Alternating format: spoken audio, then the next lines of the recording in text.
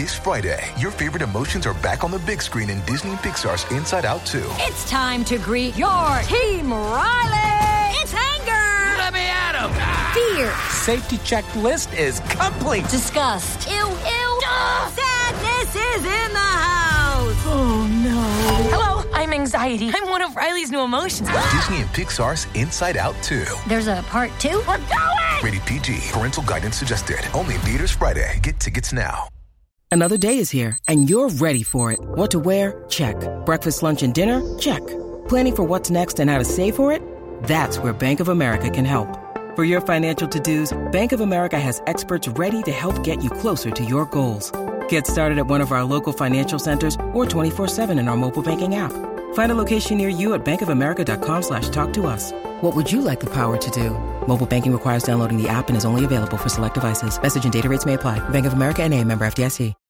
When you need mealtime inspiration, it's worth shopping Kroger, where you'll find over 30,000 mouth-watering choices that excite your inner foodie. And no matter what tasty choice you make, you'll enjoy our everyday low prices, plus extra ways to save, like digital coupons worth over $600 each week. You can also save up to $1 off per gallon at the pump with fuel points. More savings and more inspiring flavors make shopping Kroger worth it every time. Kroger, fresh for everyone. Fuel restrictions apply.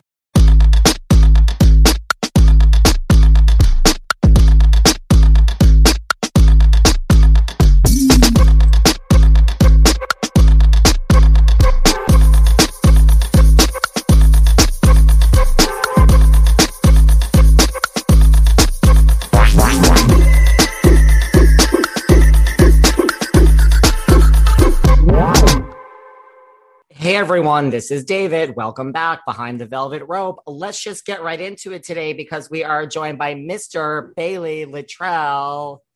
What's up? How are you today? I'm so good. How are you? Good. Now, did you just have a show this weekend? I understand. I did. We just wrapped up the Brookhaven Summer Block Party Festival 2 nights ago. And that marked the last show of a whole lot we've had this summer. And it was amazing. Where are you in the world today? Are you home or are you on the road? Like, I didn't know if your shows were local or not. So thankfully, most of these have been local. Just, after post-pandemic, it's been hard to try to get on tour.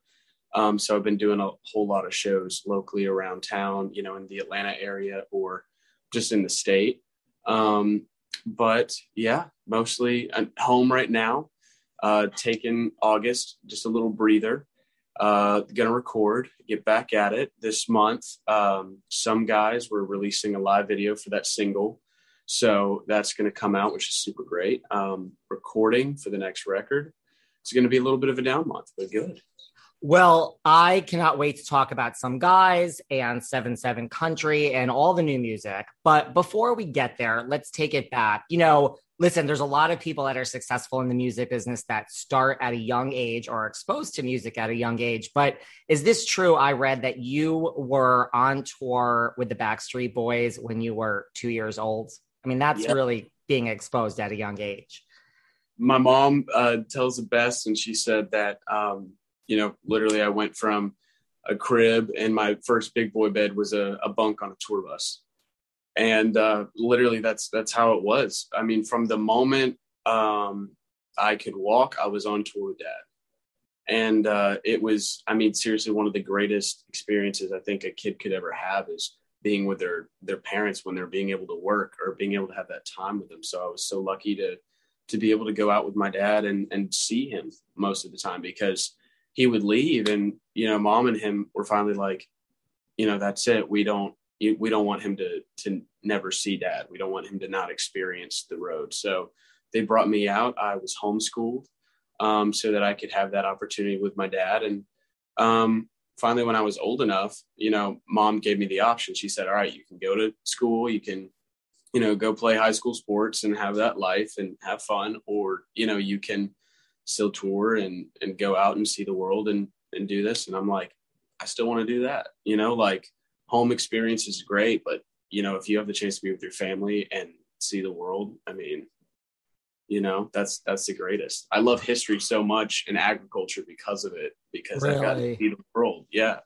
And so, I mean, I remember first grade, I was learning about Mount Fuji in Japan. And we were literally, I was reading it in a textbook and I was on a bullet train and I look over and it's Mount Fuji out the window. And I was like, this is amazing. Like, Wow. being with opportunities.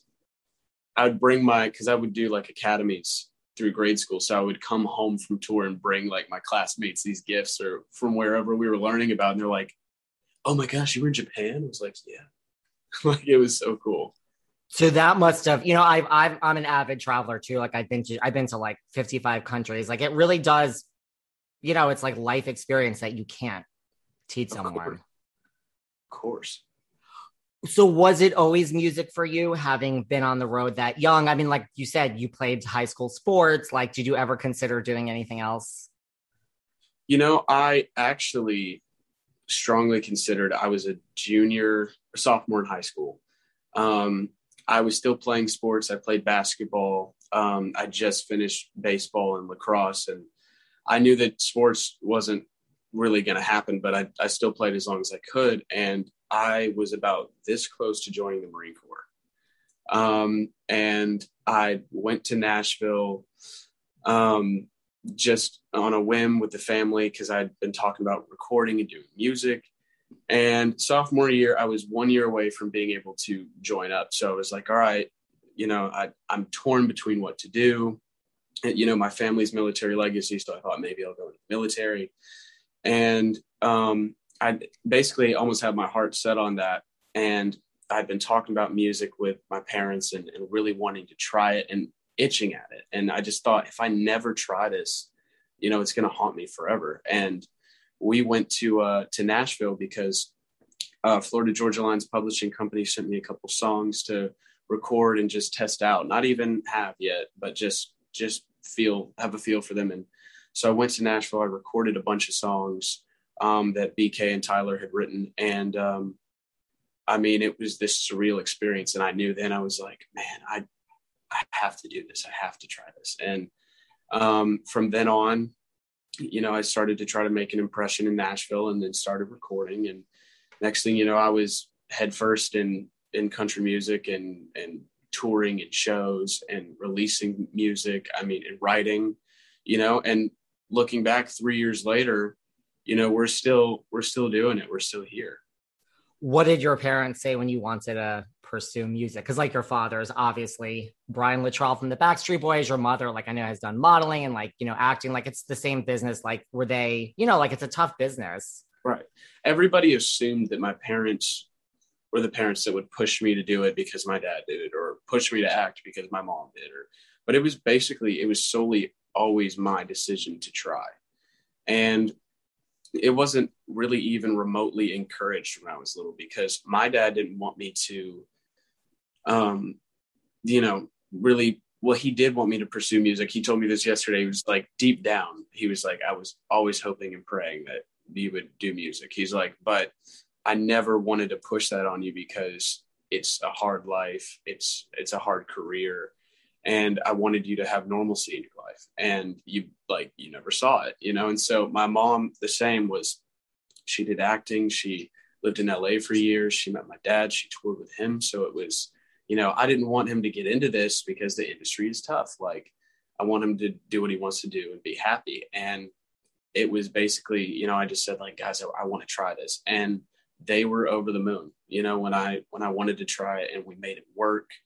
And I approached them about doing country music when Dad was doing his Vegas residency for those 2 years in Vegas. And we were out at dinner one night, and this was in 2017. I sat my parents down. I'm like, guys, I really want to talk about something with you. I really want to try music. And this is right post-Broadway.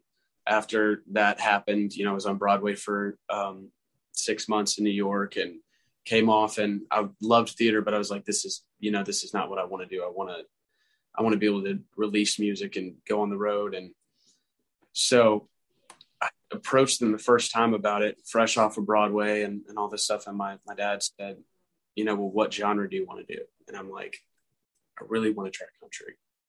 And my mom looks at my dad and my dad looks at my mom, and I'm like, what? Like, is this, I'm like, I know it's far-fetched. I don't think it's going to work. And my dad's like, why not? And I said, there's not a market in country for a, 15, 16-year-old kid. And he's like, why isn't there? Like, be the first. And so I literally just dove right in. We did all of our homework on who to work with and who to talk to and where to go. And Tree Vibes was so opening and welcoming to us in the way of giving me my first opportunity at recording and things like that. I mean, it was completely surreal. And, country's been a great journey so far. I've bumped into so many amazing people that have given me so many great opportunities that I'm very fortunate and lucky to have. And I can't tell you how amazing the experience has been so far. And I've got a long way to go, but just the beginning, what a ride it's been. What was it like being on Broadway at 13 years old? I mean, that was crazy. It was completely crazy. Youngest in my cast, my understudy was 28 years old. So she was the second youngest in our entire cast. Not a friend, not a soul there that I knew. And I just up and moved to New York with my parents. Basically zero theater experience either. It was my first job. Wow. Disaster was pitched for Broadway for years, was a benefit show to raise money. That's how I booked the job. And it was basically like a table reading, almost the first job. And what we did is it was a workshop kind of pitched. We were literally up on stage with scripts. It was like a read through type show. Got rave reviews back in 2015. So we did another benefit show in New York at an off-Broadway theater. And that was our pitch, which none of us knew at the time. We got the funding for Broadway. Months later, I thought I would never hear the word Disaster, again, the musical. Yeah. And I found out that it was going to Broadway. So I thought, great, we're all going to Broadway. And our writers and directors, Seth and Jack, they were like, no, you got to audition. All the way from the first call to the last, I was there. And I booked the part. And it was this crazy journey, like to be able to go from seeing this show in the development process for 15 years to then seeing it on Broadway. Nederlander Theater up in New York. It was so amazing. Again, a historic theater. So great. 11-hour work days. It was intense. I had no understudy really. My understudy was like a sub. So like, just in case I needed, I only missed one show. The experience was amazing. We had 7 to 9 Tony nominated or award-winning cast members. Wow. So it was like an all-star lineup. We had Carrie Butler, which was huge. We had, Faith Prince, Kevin Chamberlain. I'm trying to think. Adam, but I'm trying to remember Adam Pascal. I was trying to remember Pascal's last name. Those are all-stars. It was incredible. Max Chrome was amazing as well. We had an amazing lineup, and that opportunity, I mean, I wish I could go back and see it now, honestly. But I was nominated for a Drama Desk Award. And that was, I'll never forget, I didn't know anything about theater. So, we're almost done with this Broadway run. And my mom wakes me up at like 8:00 in the morning. And she's like, Bob, your agents are on the phone. So she hands me the phone. And they're like, my agents are from New York. So they're like, oh my goodness, you got a Drama Desk Award nomination. I'm like, what is that? Yeah. They're like, you don't know what that is? And I'm like, no. They're like, go to the living room. So I run into the living room and the local news is on and it has the Tony Awards and the Drama Desk Award nominations on the news. And it's like, and these are the, Broadway productions and cast members who were nominated for these awards. And I saw my name, I pointed out my name and I was like, oh my gosh, this is amazing. And I got to the theater, still not really knowing what a big deal it was. And my castmates were all patting me on the back, and it was so funny. Rachel York, another castmate, she came up to me and she's like, "You were nominated for a Drama Desk Award." I'm like, "I know, it's pretty cool, right?" She's like, "Pretty cool." She's like, "This is amazing." She's like, "Take this in, like soak it up." And I'm, when someone like that, of that caliber in theater is telling you that, that's when it hits. Yeah. This is amazing. And to have that opportunity to go out there, Roger Bart, another mentor in our cast for me, pushed me honestly to get that Drama Desk nomination. It was completely surreal. And the experience was hard, a Georgia boy, going up and being in unfamiliar territory, it seemed at the time, to leaving with a confidence and a new outlook on the world, and realizing that the industry was possible. The friends, the relationships I made, I would not trade for the world. Do you have any interest in it? I know you're busy now with music, but like, is Broadway something you would look into again? Of course. There was a show right after I got off, and the part was offered to me as soon as we finished Disaster. And at 13, I missed my friends. I was worn out, and I had understudies. So, we would, switch every 3 shows a week, and the opportunity was there. And I just said, I gracefully declined. I said, "You guys don't understand how much this means. I have to go home." Seeking the truth never gets old. Introducing June's Journey, the free-to-play mobile game that will immerse you in a thrilling murder mystery. Join June Parker as she uncovers hidden objects and clues to solve her sister's death in a beautifully illustrated world set in the Roaring '20s. With new chapters added every week, the excitement never ends. Download June's Journey now on your Android or iOS device, or play on PC through Facebook Games. Do you ever ask yourself why are so many dogs suffering with health issues? Well, actress Katherine Heigl, who's helped save over 1,600 dogs through her foundation, says she's seeing more issues with dogs' joints, odors, and health than ever before. And after doing a ton of research, says there's one place we can look to support any dog's health: their food. So she decided to create something she could actually feel good about feeding her dogs, and it's called Superfood Complete. Superfood Complete is the only food I use for the dog in my life, Doherty. Why? Because Doherty's health is so important to me. Doherty is so picky. The apple doesn't fall far from the tree, but he loves this dog food. What do I love best about Superfood Complete? The fact that it's made with over 30 of the healthiest ingredients on the planet. But don't take my word for it. Go to badlandsranch.com/velvet and order right now to get 50% off your regular priced order with a 90-day money-back guarantee. If you want your dog to experience all these incredible things, go to badlandsranch.com/velvet today. I just need a little break. And so now I'm getting that itch. If the opportunity was there, of course, I would definitely want to return to theater. And my goal is I want a Tony nomination so bad. If I go back, I'm going to do it until I try to get one, because that was such a high. Theater, it's a whole different beast. It is.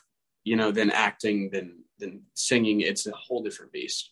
And the appreciation, the art form that theater is, it's beautiful. It's honestly a work of art. It's a masterpiece. And if I have the opportunity to go back, definitely. You're going to go back. What was the show that you got a part in that you turned down? I'm trying to remember. It was like a holiday show. It was kind of like a Christmas themed production. And I was trying to remember, and a kid from a town over from me booked the part, actually. Oh, wow. I met him because I went to his, we had a lot of local theater places around here, and they invited me to come talk to the kids about, being on Broadway, the experience. And so I came in, and this kid was like, "Hey man, I just got that part that you auditioned for, or you were offered." And I was like, "Are you serious?" I gave him a hug. I'm like, "That's amazing." And he had to be 9 years old. Wow. 10 years old. And so they cast the part younger, and it was, he was remarkable. He was super talented. And I'm trying to remember, I don't remember the name, and I'm not sure if they had a name at the time, but it was a holiday production for Christmas time. We were starting rehearsals in July to start the show in November, Wow. So You just needed to go home for a minute. I did. And it was too quick of a turnaround. I was like, guys, I can't, You're like, I need a minute. Anyone who listens to this podcast knows that I make decisions based on what is good for me, not everyone else. I live my life unapologetically and authentically as myself. And that is why when it came time to lose weight, the only thing that worked for me was Noom. What I loved about Noom is that they don't label foods good or bad, foods permitted and foods that are never permitted. They take a psychology-based approach, and rather than focus on the food, they focus on why we make the choices that we do. Noom has helped me break so many bad habits, particularly with sugar. I love sugar candy, Skittles, Swedish Fish, Starburst, you name it, I love it. Rather than just say those foods weren't allowed, Noom helped me understand why I have these cravings, especially at certain times of the day. And slowly, I started to change these habits. I crave sugar less. I shopped better. Noom, I cannot recommend enough. The app is so easy to use also. And what I love best is it only takes 10 minutes of your time a day, just 10 minutes. So start building better habits for healthier long-term results. You can sign up for this trial at Noom.com/velvet. That's right. By listening to this podcast, you too get to try Noom. You can sign up for your trial at Noom.com/velvet. And Noom is Noom. Noom.com/velvet. Go there, sign up for your trial, and let me know how it works out for you guys. It's great, and it has really helped me. Yeah. What's the best advice like your father gave you or mother, in entering the business? They've always told me to be myself, just to have confidence. And that's the thing that I've always had to work on. But own who you are, know who you are, have confidence, but be humble. Never forget where you came from. That is the number one piece of advice. And that's the thing that I have to always remember, because success clouds people's judgment of their world around them. It changes their outlook. And when you're, put on a pedestal, things change. So their advice to me was just stay true to who you are. Remember where you came from. Remember your family. Stay humble, but do what you love. So do it gracefully. And I think that's the one thing that I'll always take with me that, isn't always the easiest thing to remember for a lot of people. And the older I get, the more I mature, the more that advice rings true. I think that's probably the best advice, right? Like, fame changes people. And when you're put on a pedestal, you could easily believe the hype and just lose yourself in that. And then it becomes less about the work, Of course. Then you think, you're this immortal God, and you're like, right. I don't have to do this or that. And you're like, guess what? You eat, you breathe, you take a crap just like everybody else. Totally. Like at the end of the day. So it's just honestly like that kept me completely and utterly in check. Another thing they told me is, somebody always wants it more. Somebody's always hungrier. That goes for any profession on this world and in this world, on this universe. It's somebody always wants it more. Someone's always going to be hungrier.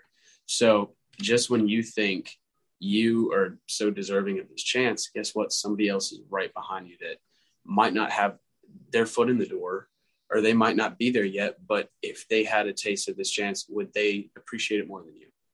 It's just that. And that's what I tell people too. When kids ask me for advice now about the music industry, I've had a lot of people that I looked up to kind of be bitter to me just because of how the industry was, and to them, because it's hard. They kind of looked at me like, really? Like, you want me to give you advice? Like, it sucks. It's tough. Maybe if you're lucky, you'll get there.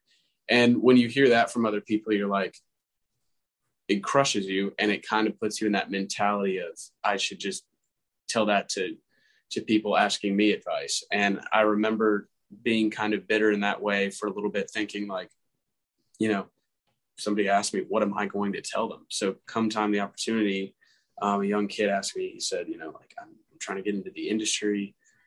What do I do? And I remember thinking, I'm not going to repeat this pattern of discouraging someone, letting them down, when they clearly they're hungry, they're young, they want to do this. And I just told them, I said, look, man, somebody's always going to want it just as much as I said, and you just got to be hungry. I'm like, if you're hungry and you work hard, good things will come your way. And he told me, he's like, that's some of the best advice I've ever had. And I'm like, it's the best advice I ever got, you know? It's good advice. Yeah.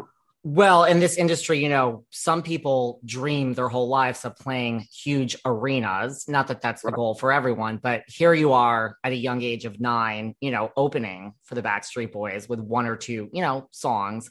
Yeah. You know, your father's there, but you're out on the stage in huge arenas at a young age. Like, what was that like? Do you have memories of that? Of course. I'll never forget Oslo, Norway, 2012. It was the NKOT BSB tour, so they were touring with the New Kids on the Block. And the boys asked me, like, you know, Dad arranged it, you know, asked me if I wanted to sing like 2 songs.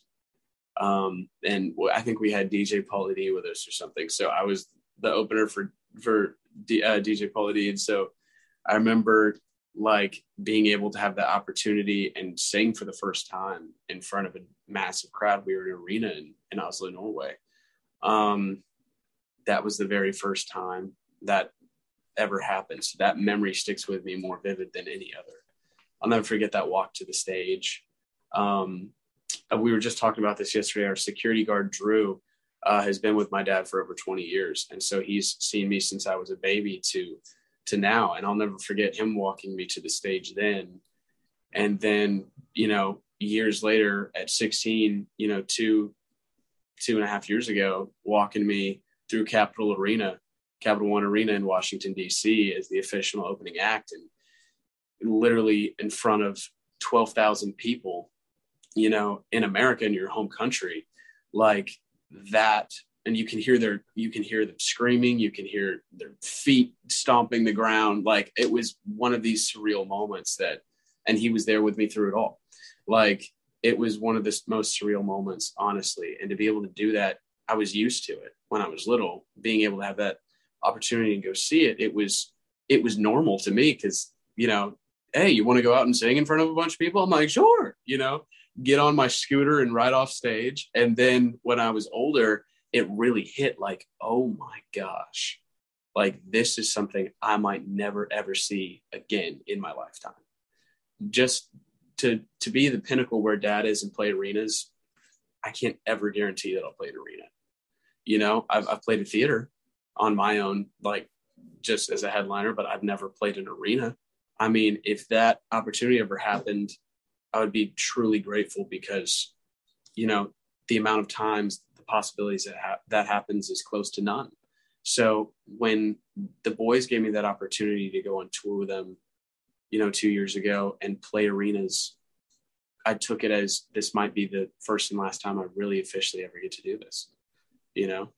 And then does that, because it doesn't sound like your parents put pressure on you. It sounds like they're very supportive. And I'm like, then, you know, is that more self-imposed pressure on yourself, like to live up to your father? And like you said, like it doesn't happen for many, or no, it just, you take the opportunity and it was great and you move on? Or do you put extra pressure on yourself?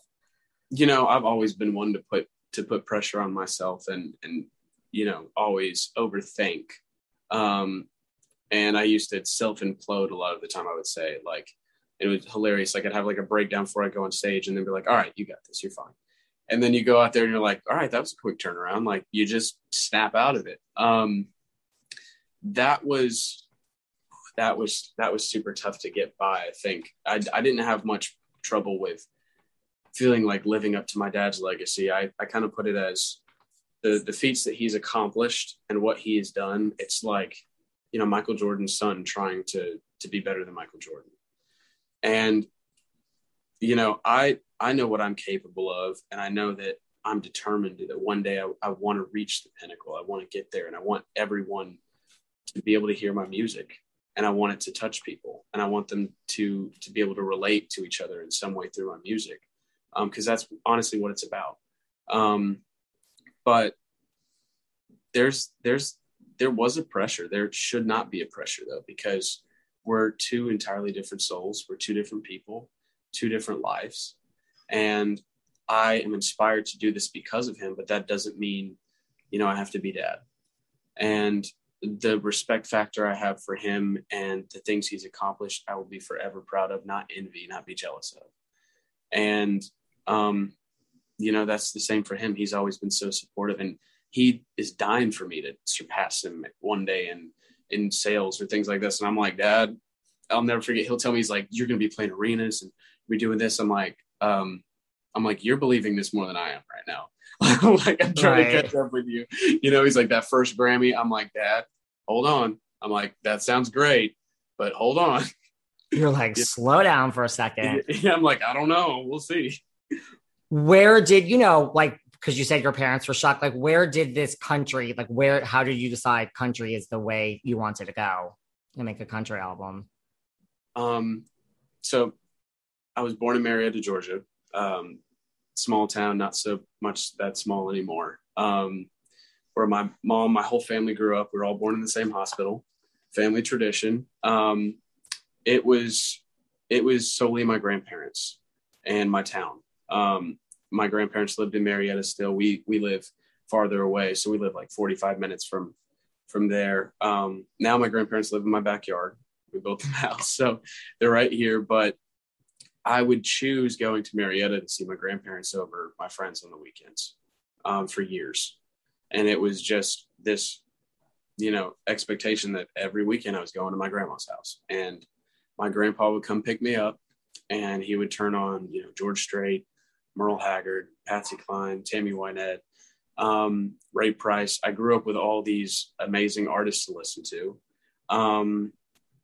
And classic country was what I heard, 50s, 60s, 70s country. And I remember when it came time to do music, that just felt so natural by that point because I listened to it constantly every weekend. My grandparents, literally were made by country music. Their souls were kind of wrapped around it. So when it came time for me to try music, that was so much already a part of me. Sitting on my grandma's porch and playing them country songs, to then think man, this is, if I'm going to do this, I can't regret the genre one day or the decision. So if I'm going to try this, let's go country first. Let's make this a family thing. And it's honestly felt super honest and real. And that's exactly how I wanted it to feel right off the bat. Well, the name of the album is 7/7 Country. Do you have a favorite country act or a few favorites? Definitely favorites. Classic country acts. George Strait's a huge one. Marty Robbins, not a lot of people know.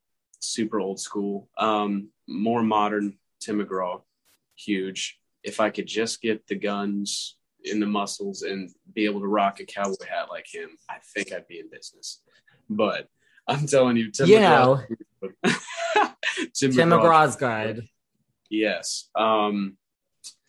Modern right now, definitely FGL still, no matter what. They've been huge influences, great mentors.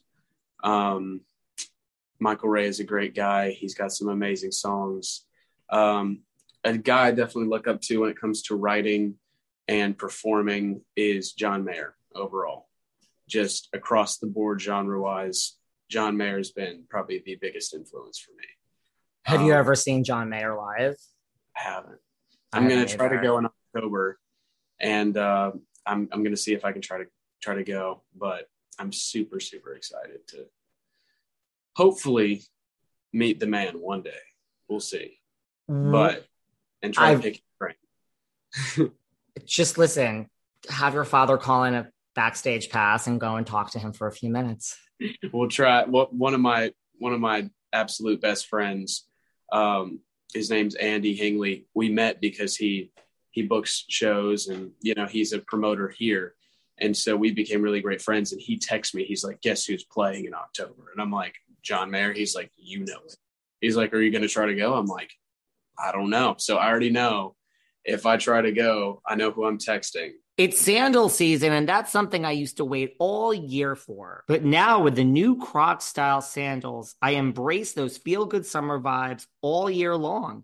and you can too. I love Crocs' new Getaway sandals. With their new feel-free technology, they're so light and soft, it feels like you don't have shoes on at all. It's like walking on clouds. They're Brooklyn sandals. They're so stylish and sophisticated. They have a classic style and a modern simplicity. And let's not forget their new Miami sandals. They're an elevated silhouette and they have a slight lift, which I love. So thanks to Crocs, these aren't just sandals for a single season. You can wear them year round. And that's what I love best about Crocs, because being this comfortable transcends a single season or a single vacation or even a single moment.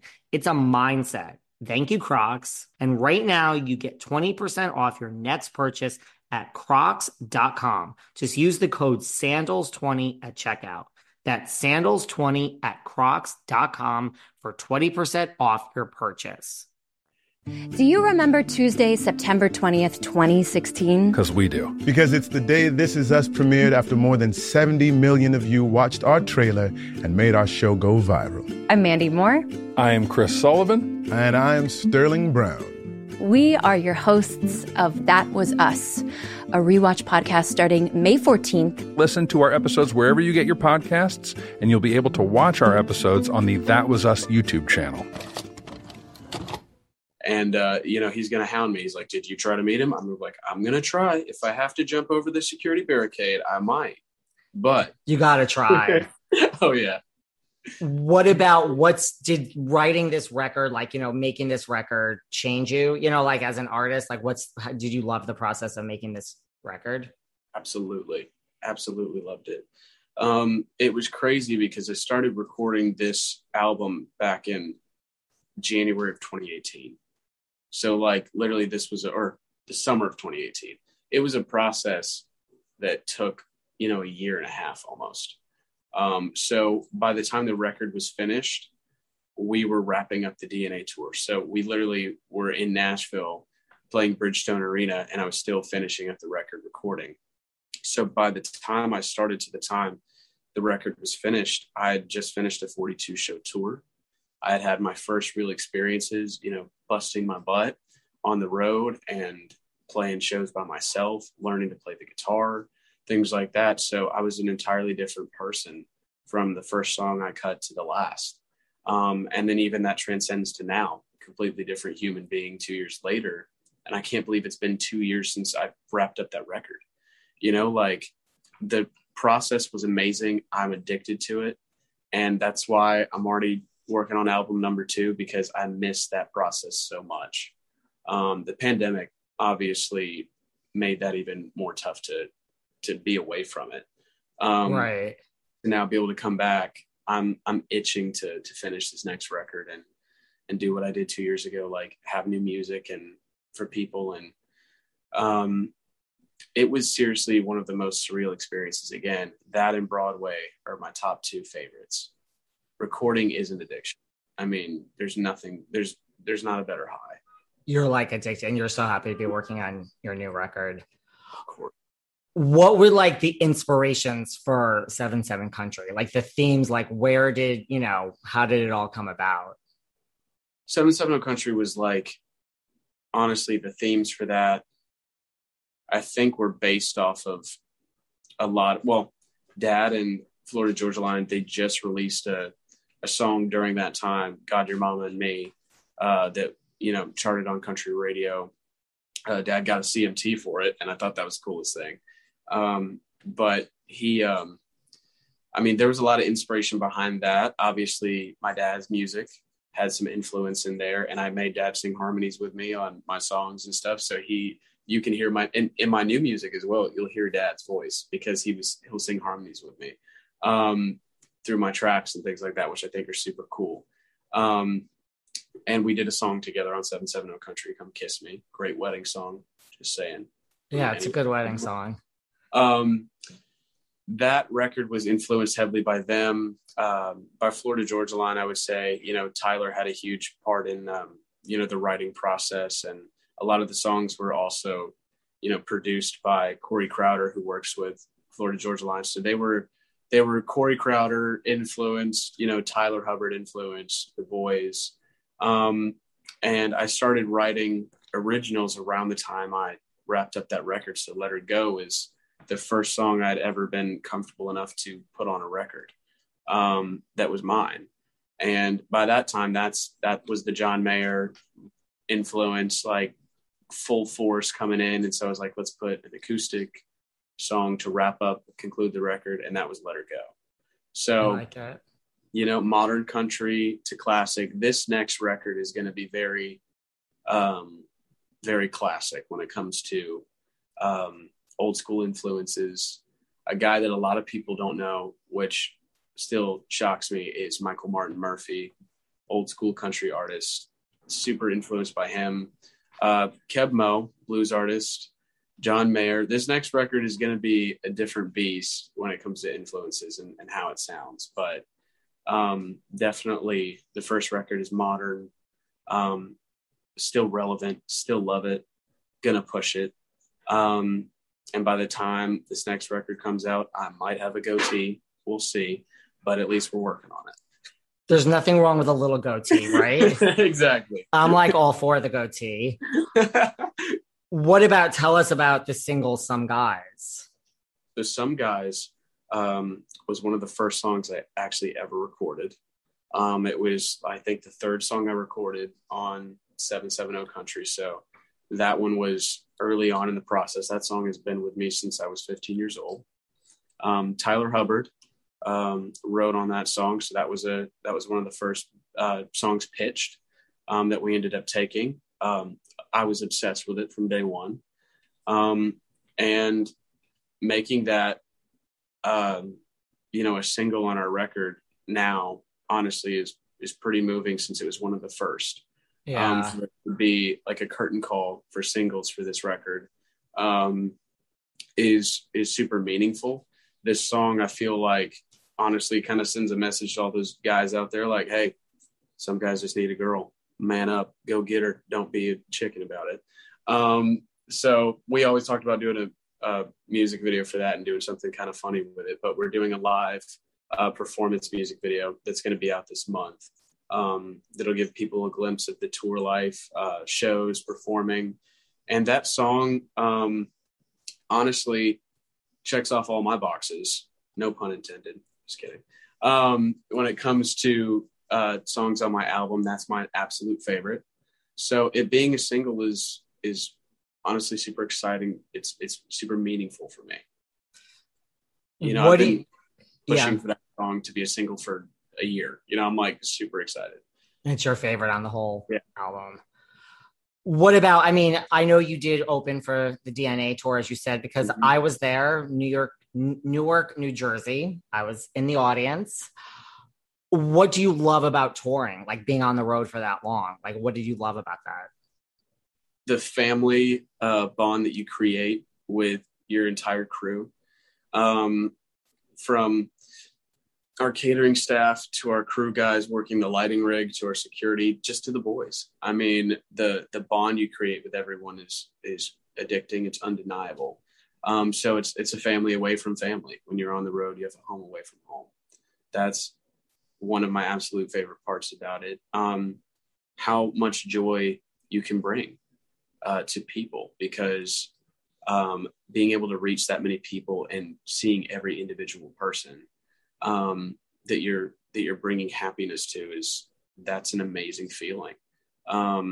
So being on the road, like that exciting factor of a new city every day, new experience every day, new arena every day, that was completely surreal. And I'm a huge sports fan. So especially when we played Newark, the New Jersey Devils were gracious. They gave me this jersey to wear. And I'll never forget, I was like, are you serious? You guys got me a jersey? They're like, yeah. And it was laying there in the dressing room, and I was wearing it. And all the security staff guys that worked at the venue, they were like, hey, nice jersey. I was like, thank you. I absolutely love sports and hockey. So when I got to experience that on the road, that was completely amazing. What about, Backstreet Boys have some pretty committed fans. Mm-hmm. Some pretty loyal fans. Like, did you see, like, what's the craziest thing you saw from a Backstreet Boys fan? Crazy in a good way. The fans are very loyal and committed to the cause. The greatest thing is when they when you're coming out of the venue and those diehards are standing there around the barricades with signs, they were gracious enough to make me signs on tour. And that's the best part, is their fan base is so loyal, that, like you said, I mean, just completely loyal and dedicated, that they have been loyal and dedicated to me. And a lot of, their fan base are like, we don't listen to country, but because you came out with something, we'll listen to country. And I love that, because they're just so loyal. They're diehard fans. And so that transcended into my music. And seriously, I couldn't do what I do without them. I mean, they're the reason I have fans. So, and their fans have become my fans, and some vice versa here. They're like, I just listened to your dad's Millennium album. I'm like, just now? And they're like, yes. And it's amazing. I'm like, see what I tell you.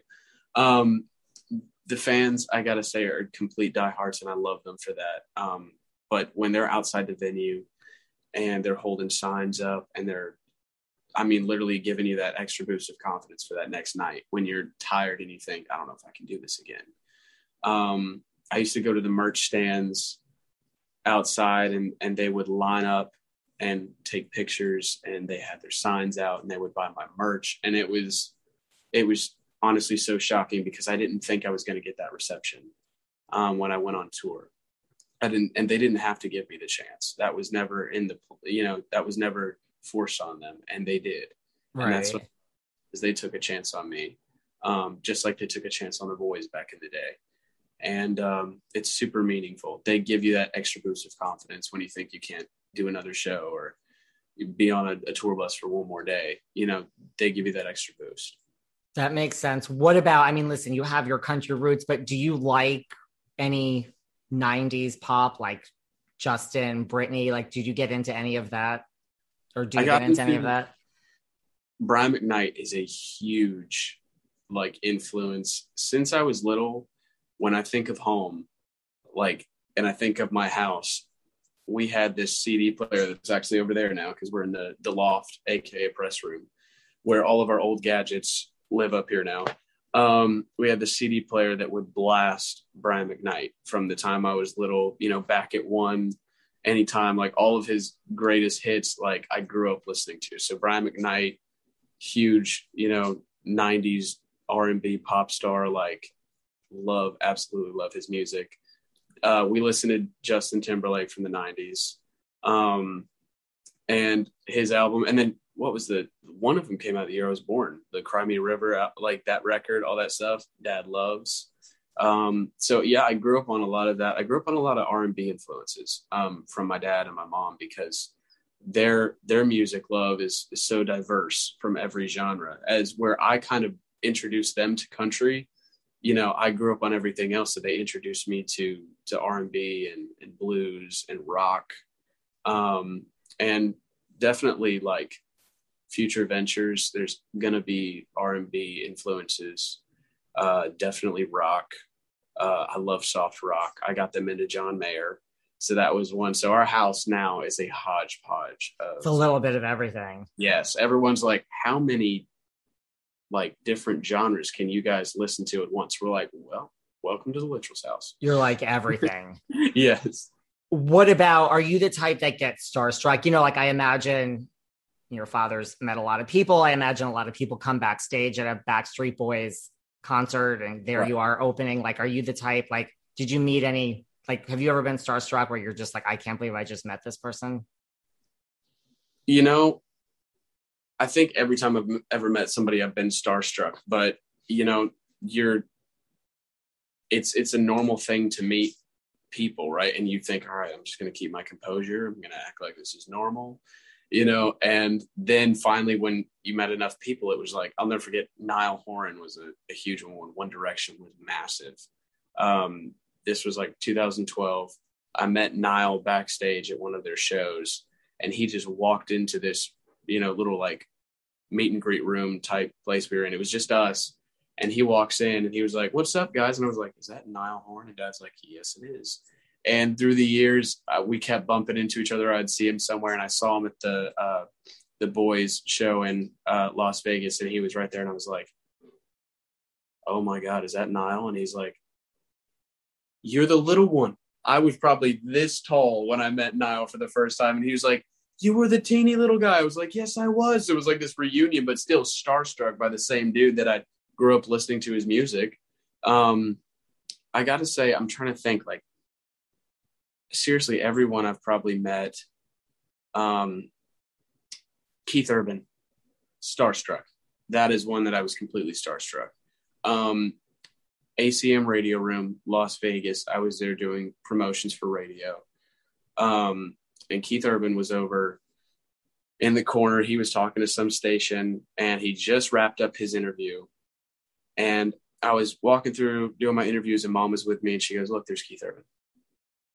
She's like, do you see him? And I was nervous because I didn't want to go talk to him because I'm like, I don't want to bother him. And I'm like, yeah, I saw him. And she's like, are you going to go say hi? And I was like, no. And she goes, don't you want to? I said, yeah, but we can just, see him from afar. Yeah. And Mom was like, you're not going to go talk to him. I'm like, no. So she goes, all right, then. Hey, Keith. And he looks over and then walks up to me. And then Mom like steps back. And then I had this whole conversation with Keith Urban. And it was hilarious. I was like completely starstruck because never thought I'd ever bump into Keith Urban at an ACM Radio Room and see him backstage. And then I saw his name because we signed this guitar that was there because I think Martin supported the event and Martin Guitar. So we all signed this guitar and I saw his name and I thought, I'm not going to bump into him here. Next thing you know, he's standing in front of me. I'm like, I don't know what to say to him. Like, I'm like, hi, Keith. Like, I'm Bailey, that was the one time I can say I purely starstruck, was nervous out of my mind. It was hilarious. Really? Because, you think, I'm going to bump into Keith Urban. The next thing you know, I really did bump into Keith Urban. Like, wow. See, aren't you happy your mother made you speak to him? Yes, absolutely. So then she gave me courage for the rest of the day. Hunter Hayes is one of my absolute favorite artists. I love his writing. I love his playing. And so he was there as well. And he was just right behind me in line when we were doing Radio Room. We were all standing there and, artists, we're in a single file line if we're all in the same interview. So we're all just like, start a conversation. And so I was kind of nervous. I'm sitting there waiting and he was right behind me. And I was like, hey, are you Hunter Hayes? And I was afraid. I didn't know if he was going to say anything to me or not. And he was like, yeah. And I was like, dude, absolutely love your music. And we did that little bro handshake thing and I left him alone. And I just thought, oh my goodness, I just met one of my idols, like Hunter Hayes, another one. But by that time I was already scared to death after meeting Keith. So I was like, all right, we can do anything at this point. You're like, at this point, let's just introduce ourselves to everyone. So by that point, there was no Nicole Kidman there. No. And if there was, no offense to Keith, but everyone would have been on another level of freaking out. I would think that that's probably a correct statement. No offense to Keith Urban, but I do think that's probably what would have happened. My mom would have even been stumped for a second. We'd all been like, what do we do? You're like, what are we supposed to do now? Go, Kidman. You're a podcast listener, and this is a podcast ad. Reach great listeners like yourself with podcast advertising from Libsyn Ads. Choose from hundreds of top podcasts offering host endorsements, or run a reproduced ad like this one across thousands of shows to reach your target audience with Libsyn Ads. Go to libsynads.com now. That's LIBSYN ads.com. What about, do you remember Pauly D from being 9 years old or on tour? I do. He was super great to me. He was super cool. I'll never forget how the audience would go crazy when he'd get up there, and it was like a club, like the whole, the arena before the boys would take the stage. And so he was probably the greatest opening act you could have asked for because like the crowd was on such a high. So talk about, the rowdy meter going from here to here. And then, the boys are performing. They're like, man, the crowd's literally so spastic right now because they just got done with this gigantic like club set. It was amazing. Somebody that was super fantastic to me, taught me my nines in math. Great mentor for multiplication, Donnie Wahlberg. He was there for every performance I did on tour with them. He made sure he was there. He was watching me from side stage. Amazing dude, great role model. And he was completely fantastic to me when we were on the road. Got to say, he was one of the greatest things about that tour was Donnie Wahlberg. And you were taught math by Donnie Wahlberg or tutored? I was in catering one day, stuck on my nines. I was like a month away from finishing school and we had testing. So I was all nervous because I'm like, okay, got everything but my nines. This is impossible. And Donnie sees my mom and I sitting there at catering and he comes over. He's like, what are you doing? And I was like, I'm working on multiplication. And Mom's like, he's working on his nines and he can't get it. He goes, do you mind if I step in? Mom's like, go ahead. And he sits down. He's like, look. So he starts showing me all these tricks. He's going through my nines with me. He probably spent 45 minutes sitting there with me, teaching me my nines and all this stuff in math. And it was the coolest thing. And then because of everything he taught me, I knew my nines after that. And it was because of Donnie Wahlberg. Who knew Donnie Wahlberg was good in math? Exactly. I mean, I wouldn't have thought that. Have you ever met Jenny McCarthy? If I have, I was too tiny to remember, honestly, because I'm trying to remember if I have. Probably not way back then. I don't think so. I don't think I met her. I think, yeah, I haven't met her because when they started dating, it was right after tour. Yeah. That was, yeah. At least you know your math because of Donnie. Exactly. I mean, that's the thing. You can't count out a bunch of musicians for knowing math. I mean, me, yes, but Donnie, no. My father, no. But, you know, ask me a question about history I can get, but not math. I tell people, they're like, can you help me? I'm like, no, can't help you with math. You're like, I'm going to pass on this one. Yeah, I'm going to pass. Do you like any like current pop music? Like, is there anyone you like? Or are you just country? You know, like out of like Ariana, Dua Lipa. I mean, we could go on and on. Like, does any of that, like, who are your favorites, if any? Of course. Pop music definitely still rings true. Justin Bieber's still a huge one. I love his, you know, his last album and Intentions from the year before. Those are great. Ariana Grande's got an absolutely amazing voice. Shawn Mendes is another great one. Two Canadian boys right there. They're both amazing. I love their musical influence, their style. Honestly, yeah, a lot of them. Dua Lipa is amazing. I mean, her voice is incredible, and I love the production on her music. Honestly, they're like the heavy bass for me on all of her records is I'm a sucker for bass.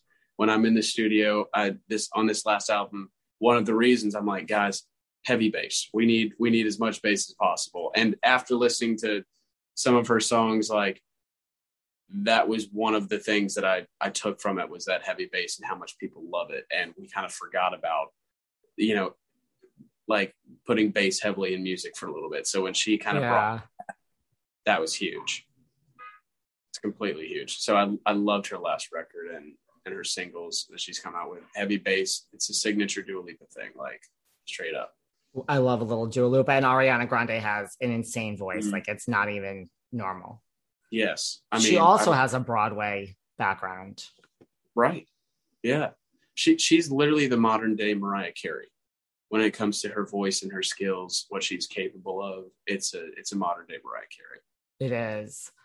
Is there anyone that you're dying to do like a collab with, just like a duet or a song? Like anyone, like if you could choose one or two. Someone like right now, someone you said someone's going to be on your new record or the record after that. Anyone come to your mind? It's definitely, you know, I'm old school and I love these, you know, squeaky, shiny, brand new artists, but two that come to mind that absolute bucket list that I would be determined to go after is Keb Mo. Absolutely love Keb Mo. I love his writing. I love his music. Huge blues legend. I mean, that dude's got so many Grammys. I couldn't fit him on a mantle on a fireplace. John Mayer, another great one. I just want him to play a riff on one of my songs so bad.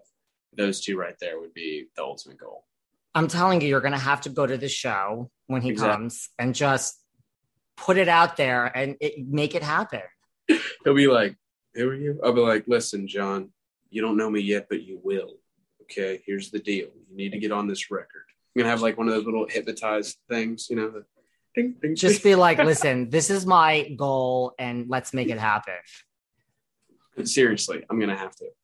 What about, we're wrapping up in like a few minutes. When could we expect the new record? Do you know, or it's just really in the beginning stages?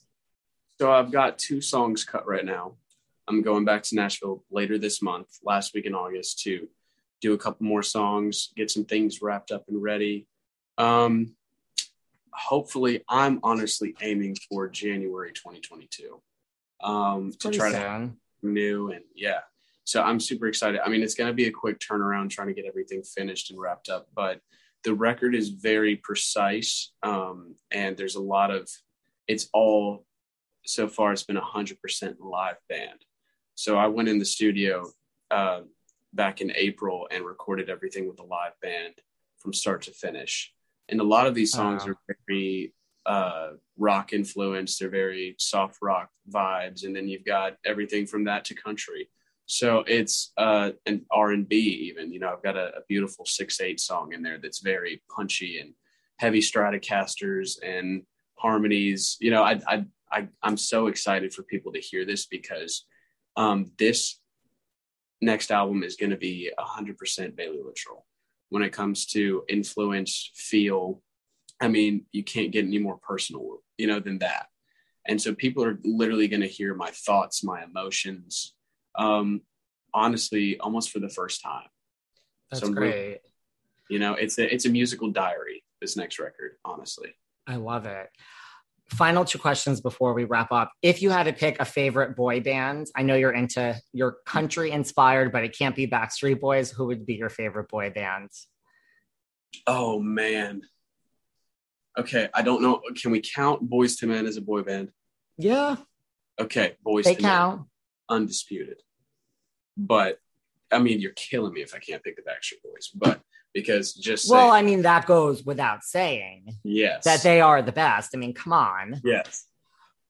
I really do think, I mean, I think DNA was one of the best albums like ever in their whole career. I loved it. I have to throw some props to NSYNC. If you can get, listen, not knocking them, but I'm saying if we're at the Olympics for boy bands, they're the silver medalists right now, right behind the boys. And I got to say, I mean, bye. Nobody can go wrong. Nobody could go wrong with that. Nobody could go wrong with a little JT.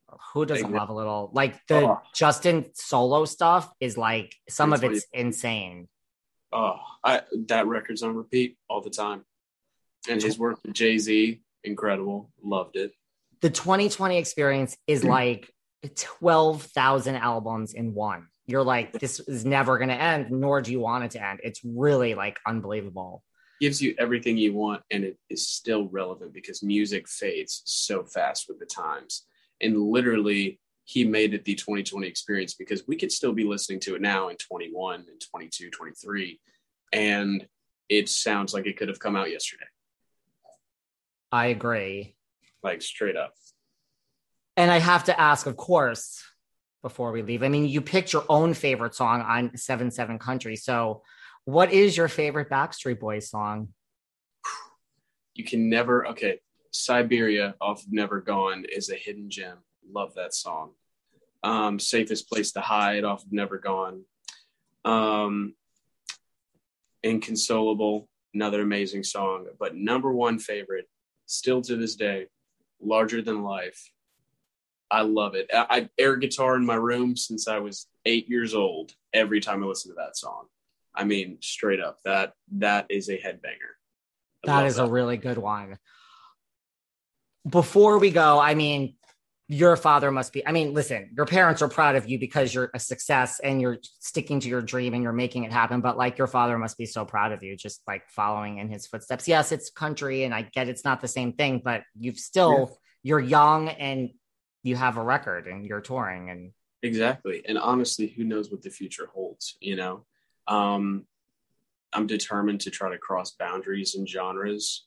And, you know, I can't tell you what the future holds other than, you know, new music, and it doesn't really have to be anything but music. And that's what we forget, you know, and that's another thing that my parents have had a huge influence on. It's just, it doesn't have to be a genre. You don't have to limit yourself. Again, Hunter said that best, you know, as soon as he stopped limiting himself, you know, music became easier. When I stopped limiting myself and stopped convincing myself I had to write a certain way so that a song could get played on the radio, I was like, this is easier. It comes back down to the true love and art form of music. I love it. I really appreciate you taking your time. So excited you're working on new music for early next year. Where can everyone find you online that wants to follow you and check out all your good stuff? You guys can find me at Bailey Littrell _music. That's what it is. On Instagram, Twitter, Bailey Littrell. I think just straight up. Facebook, Bailey Littrell, both. Just look for the blue check. YouTube, we've got some original, you know, acoustic videos on there. That new performance video will be up there for some guys this month as well. Same, just Bailey Littrell on all of them. Instagram's the only complicated little underscore one because this dude did not put his name in Instagram in 2013, right? So we got the underscore, but it's okay. Just look for the blue check. It's all about the blue check, baby. Yes. I mean, it's as simple as that. I appreciate you taking your time, and thank you to your mother for helping make this all happen and coordinate all this. I really appreciate it. And the new music is great. So, I mean, 7-7 Country is great, and Some Guys is a great song. So everyone should check it out. My mom is the best manager on the planet. She gets it done. She gets it done. So thank you to her too. And thank you really for taking your time, and we will keep you posted. Of course. I appreciate this opportunity. Thank you for sitting down with me. Anytime. Take care. Thanks for chatting. Of course. Thank you. Bye. Thanks for listening to yet another episode of Behind the Velvet Rope. Because without you listeners, I would just be a crazy person with voices in my head. And if you like what you hear, subscribe on Apple Podcasts under Behind the Velvet Rope. And when you're done subscribing, feel free to leave a 5-star write-up review because the write-up reviews actually count. We read each and every one of them. We post the best ones, and the reviews really help our shows keep going. And we really appreciate everything you guys say, especially the positive ones. And if you want to find us online, we're at Behind Velvet Rope on Instagram. We are at David Yontef on Instagram. We're Behind the Velvet Rope on Apple Podcasts. Or head on over to Patreon because you know what? There are just some things we can't talk about here. So for our bonus episodes, go to Patreon and type in Behind the Velvet Rope. And if you still aren't sick of me and you want more David, go to Cameo and book me on Cameo. And you can ask me anything there. I'll answer whatever you want. And I have a bargain basement price of $10. Thank you guys. See you soon.